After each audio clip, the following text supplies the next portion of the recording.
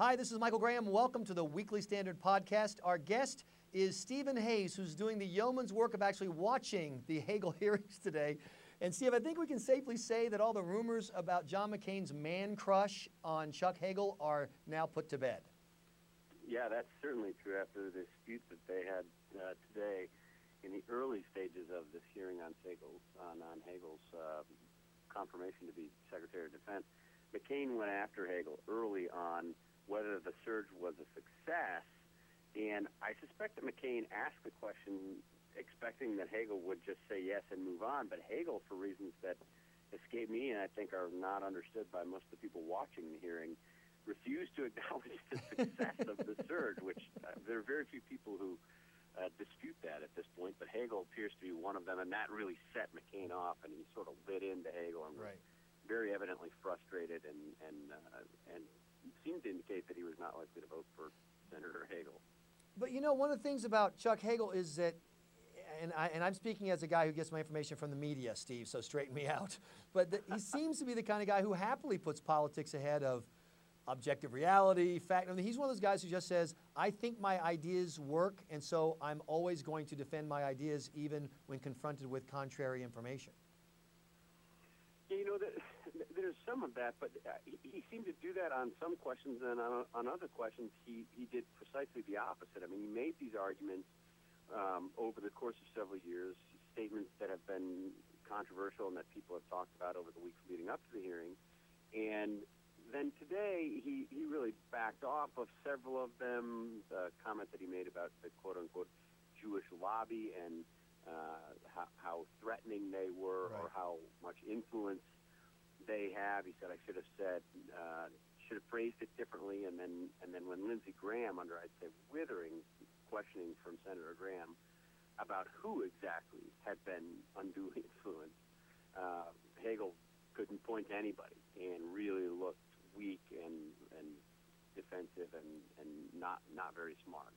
Can I say that from the beginning, and not just because I'm a Weekly Standard reader and so I've been reading the reporting, the excellent reporting that you've been doing and Bill Kristol said about, Chuck Hagel's always been a weak nominee, hasn't he? I keep trying to ask myself, what is the winner here? You know, does he have like some secret knockout punch? Does he have a rope-a-dope strategy? He was an unimpressive senator with some really ideas, let's say, out of the middle of the mainstream on defense and America's place in the world abroad. And Obama picked him, and I still don't know why. Yeah, and that's one of the things you heard from his former colleagues in the Senate early on in discussions that I had with them about the Hagel nomination. I mean, he was sort of always been a prickly guy, not somebody who was close to many other senators. But that's not a disqualifier, in my view. In fact, in some cases, that could be a good thing. Sure. I mean, the Senate is very clubby, and I like people who think for themselves and don't sort of march in lockstep. But Hagel never distinguished himself in any way. I mean, he had this record in the Senate where he basically didn't do much. He wasn't a leader on many issues, and to the extent that he was a leader on issues, or at least was outspoken on issues, it was on things like the surge, where he said that it would be sending more troops into Iraq would have been, the biggest foreign policy disaster since Vietnam. Which is evidently not only not the case, but the surge worked, and as we discussed, he was unable or unwilling to acknowledge that fact.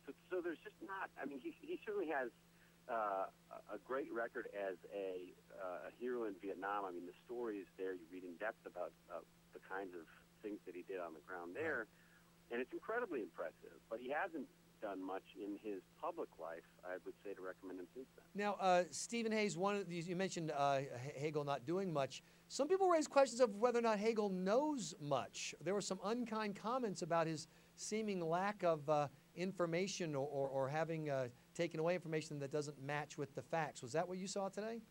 Yeah, absolutely. I mean, there were several instances today where he said things that I think were just not true. There's lots of discussion in the hearings today about this report that he co-wrote for an organization called Global Zero, which advocates basically eliminating nuclear weapons, the existence of nuclear weapons. And Hagel was asked about this report repeatedly and said, look, we weren't actually making recommendations. We were just laying out possibilities and different scenarios. and that the kinds of cuts that he was talking about were more illustrative, was the word that he used, than anything else. And basically his argument was nobody should really take that silly report that seriously. But as reporter John Donnelly from Congressional Quarterly reported, he said that the report itself says that these are, quote, possible and desirable cuts, right, and suggested that they should in fact happen. So that's either Hagel wasn't familiar with the report or he's misrepresenting its findings. But either one of those, that's not a good thing. Yeah, it's bad when one of the tweets that I got during the hearings was, I don't know if a 10-minute recess is long enough for Hagel to get a brain transplant, and that's just the kind of unkind comment we need. So, not a great record, not a good hearing. Does Hagel move forward? Are we ever going to reach the Harriet Miers moment where the president simply says, "I've offered an unacceptable nominee," and withdraws him?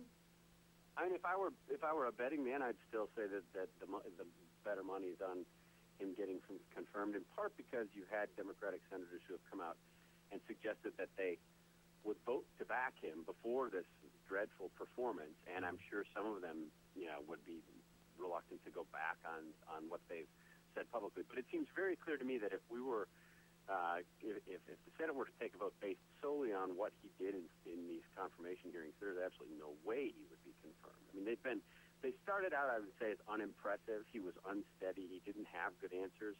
And when you went through some questioning, not all of it difficult questioning, by the way, some questioning from Senator Ayotte, from Lindsey Graham, from Jeff Sessions and others, from Ted Cruz, the hearings quickly shifted from not impressive to disastrous for Chuck Hagel.